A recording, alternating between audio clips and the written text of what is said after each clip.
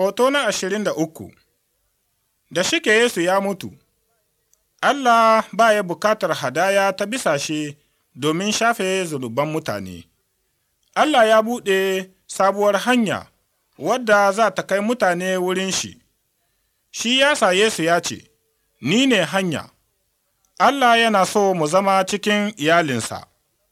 Yana ƙamnar dukan mutane da ya halitta, da jajaye, da baƙaƙe, da matsiyata, da masu arziki, da miyagu, da na kirki, na ƙauyuka da na birni. A cikin Yesu, Allah ya ce maza da mata, samari da ’yan mata, ya ba su iko su zama ’ya'yan Allah.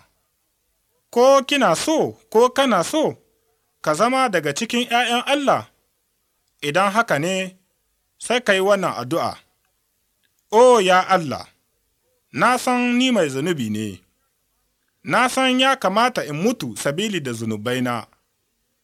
Ina so jinin Yesu ya tsarkake raina daga zunubai. Ina son Ruhun Yesu ya zo ya zamna a cikina. Ka sa ni in zama ɗaya daga cikin ’ya'yan Allah, ta dalilin Yesu Almasihu mai cetona. Amin.